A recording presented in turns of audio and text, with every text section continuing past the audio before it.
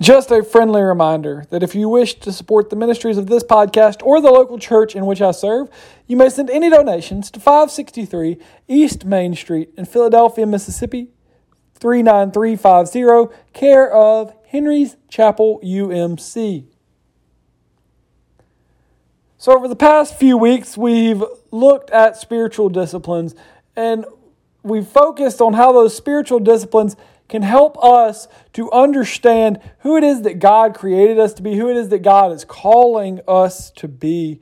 And we've looked at things such as searching the Scriptures and hearing God's truth and hearing God's Word spoken to us and through the Scriptures. We've talked about the idea of fasting, of giving up those things so that we may have space in our heart for God to come and live and dwell and guide us. We've talked about the idea of prayer, of hearing God's voice, of having that open line of communication with God. And this week we're going to look at one that I think a spiritual discipline that I believe that we all need, but that if you're like me, you probably don't practice very often, or well at least. And it comes to us from the idea of Genesis at the very beginning. In Genesis chapter 1, beginning in verse 31, we hear these words. It says, God saw everything that He had made, and indeed it was very good. And there was evening and there was morning on the sixth day. Thus the heavens and the earth were finished in all their multitude. And on the seventh day, God finished the work that He had done. And He rested on the seventh day from all the work that He had done. So God blessed the seventh day and hallowed it. And we learned last week that hallowed means making it holy, because on it God rested from all the work that He had done in His creation. And so this week we are going to look at the spiritual discipline of Sabbath, or of rest. And like I said, rest is one of those things that I feel like we all need. I know I need, but I seldom get it. I'm bad at making time for rest. And even when I do make time, I find myself filling it with other things. And I can recall growing up that this idea of Sabbath made me oftentimes think of a time of isolation, of going off and secluding myself. And the reality is that I started thinking about that if Sabbath was about separating ourselves from everything, then I didn't really want it. But the reality is that Sabbath is not a call to isolate, but it is a call to solitude. And those are two very different things, because isolation is a call to hide our true selves. It's a call to go and be alone, whereas solitude helps us to become who we truly are. It's to go and to be present with God.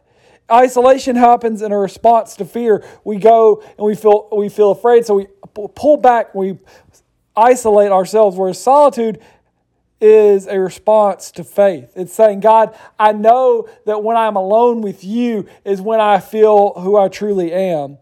Isolation is a call to withdraw from relationships, where solitude is a call to withdraw for our relationships, is to make ourselves healthy and to make ourselves feel whole so that we may engage in relationships more fully, because we are more fully being ourselves. And I recall coming across a book by A.J. Swoboda, and it's called Subversive Sabbath. And in the foreword, which was written by a doctor friend of his, we hear this description, this discussion of doctors and their stethoscopes. You know, the stethoscopes that are used to hear the heartbeat, to check on the heart when you go to the doctor.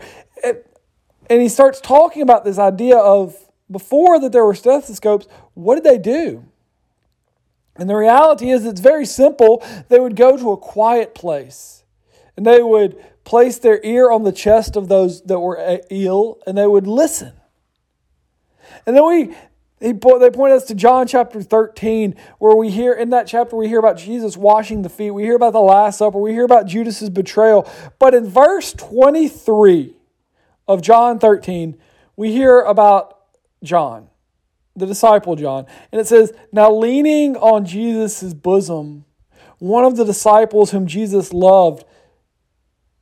And this is John, listening to the very heart of God, resting his head on the chest of God and listening to the heartbeat of Christ.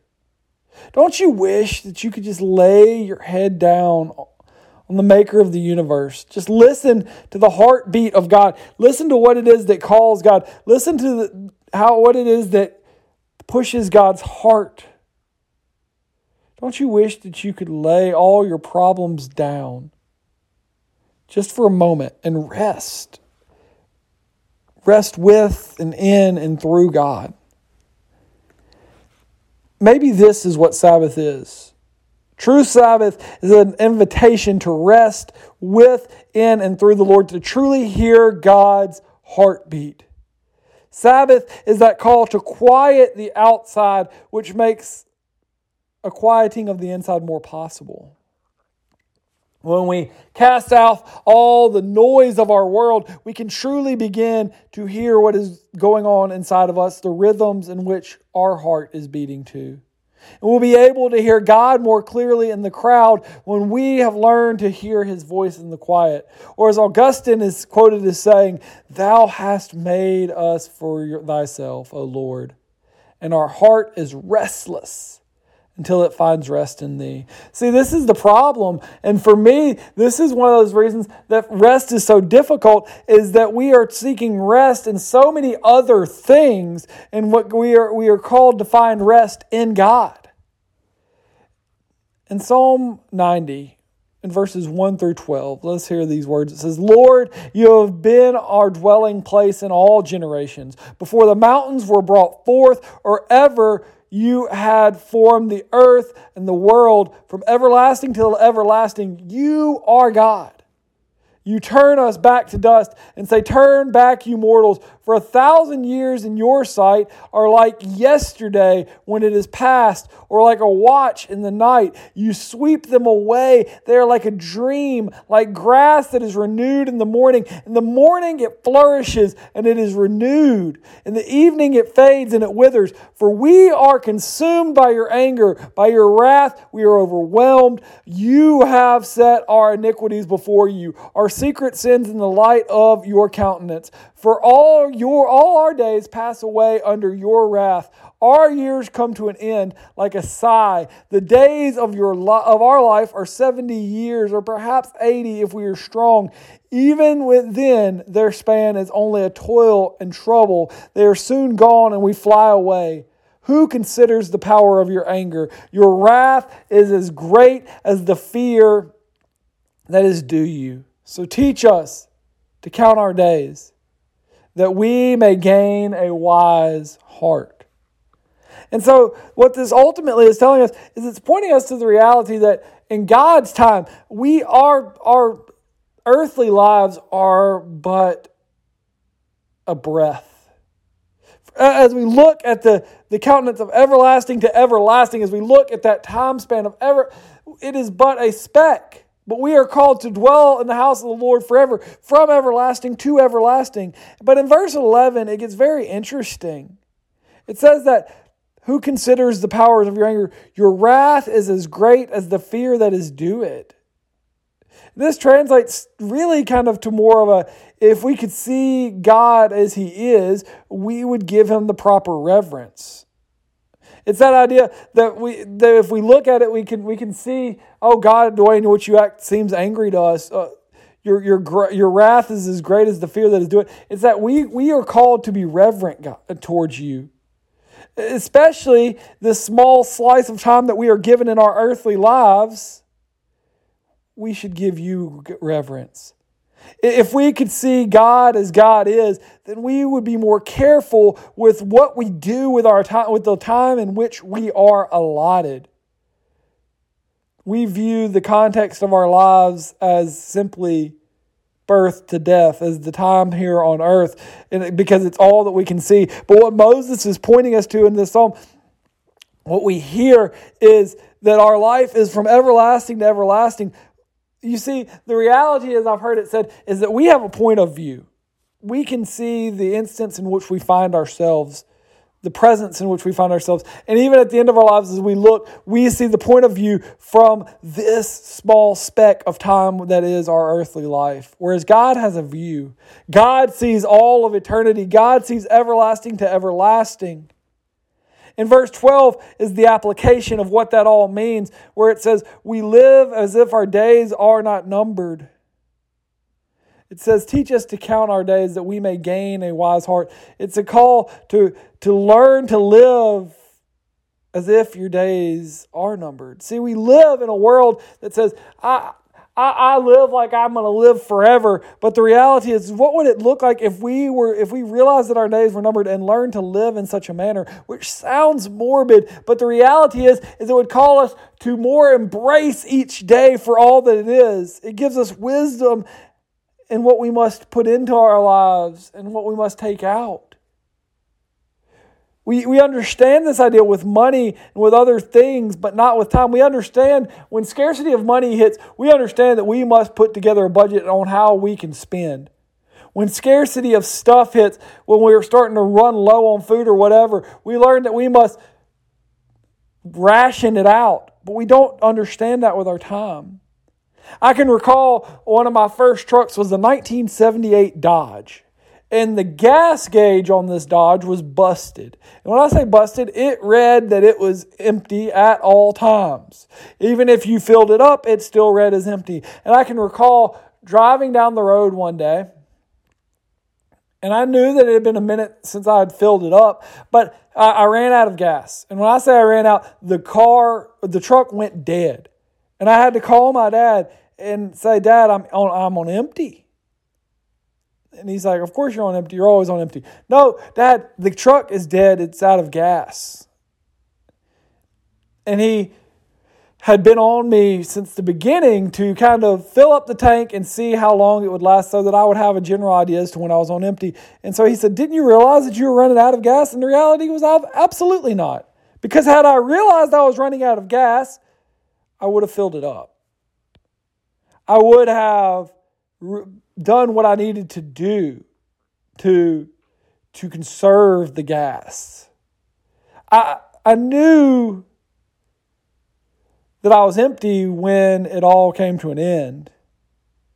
But if I knew that I was running on empty or getting close, I would have done something about it. We all know, as we look at our lives and as we look at the way in which our world works, we know that we have limited time, yet we don't do anything about it. We continually run ourselves into the ground, beat ourselves up, never seeking guidance or rest or what is the best way for us to live our lives. And the reality is, I think it stems from a fear. Fear is that driver of us filling up our schedule. Fear is the thing that drives the majority of our lives. And for many of us, it sounds like this. Well, if I don't do that, I'm afraid that this may happen. If I don't go and do this, I'm afraid that X may happen. If I don't go do that, I'm afraid this may happen. And it's a FOMO. It's that fear of missing out. For me, it may constitute an idea of the fear of letting others down because oftentimes I find myself being a people pleaser. So it may sound like this. If I don't do that, then I'm afraid that I will let someone down. But what God, in my quiet times and in my Sabbath and in my prayer, has shown to me is that God is the only one who can be all things to all people. But too often I find myself putting this on my own shoulders. Or maybe for you it's the fear of being dispensable, because we equate busyness to worth. And so we find ourselves that if we keep doing, then people will think that we have value to them. And so we continue to do to give ourselves worth, not realizing that our worth is not dictated by our busyness. Our fear of missing out on the things that don't really matter draws us away from what matters the most. We have become so enamored with building up our own and working on our own kingdoms that we refuse to take rest in the kingdom of God. We are so worried about building up and making a name for ourselves and making sure that our name is glorified. But as we talked about last week in looking at prayer, God's name is the one to be glorified. God's name is the one to be hallowed, not our own. God's kingdom is the one to be built, not our own. God's ways are better than ours. But we find ourselves equating busyness, equating what we can do and provide to where our worth is found. And as I heard from a commentary, to act as if the world cannot get along with our work for one day in 7 is a startling display of pride, and it defies the sufficiency of God. It's to say, God, you can't use me enough in those 6 days, so I've got to give it the 7th, even though you call me to give that 7th day to you.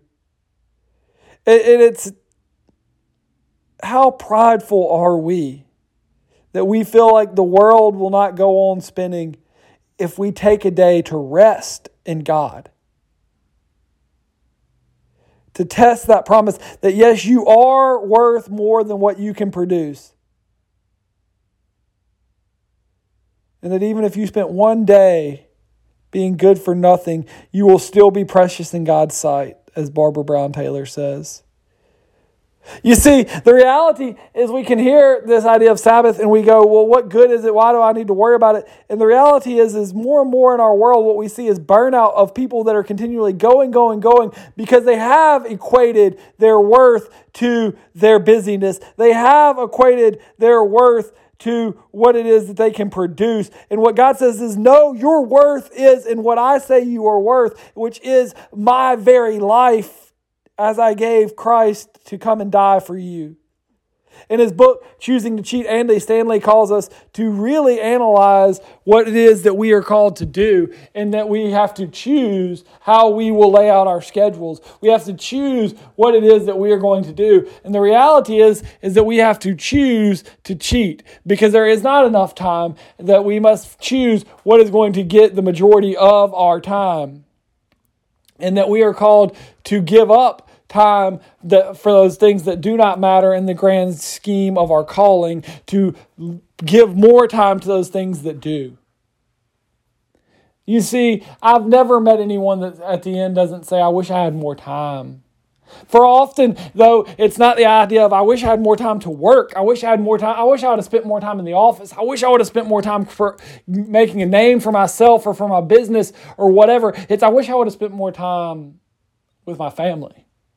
I wish I would have spent more time in the Scriptures. I wish I understood who I was called to be. I wish I knew better who God created me to be. Sabbath is about trust. It's a call to not fear and act out of fear, but to act out of trust. We trust in God. I can recall growing up, we spent every waking moment we could outside. And so often you would find yourself spending those hot summer days outside with friends, and you would grow so thirsty that maybe you don't do this anymore, but we would drink from the hose. We would run around and get so thirsty that if we found a water hose, we would just sit there and just drink as much as we could off of it. And it was so good. Why is it that water is the best when you're exhausted? And when you're almost dehydrated, and when you've just been running around all day, sweating all day, the water just tastes so good. It's the best it's ever tasted. This is what Sabbath is. It's that taking a break from the running and the hustle and the bustle of life, of the sweating in that moment, and just taking that break and drinking in from the fountain of living water. Drinking in, resting in God, abiding, putting our head on the chest of Jesus Christ and hearing His heartbeat for us. Hearing His call. It's acting in faith and trusting in who God calls us to be.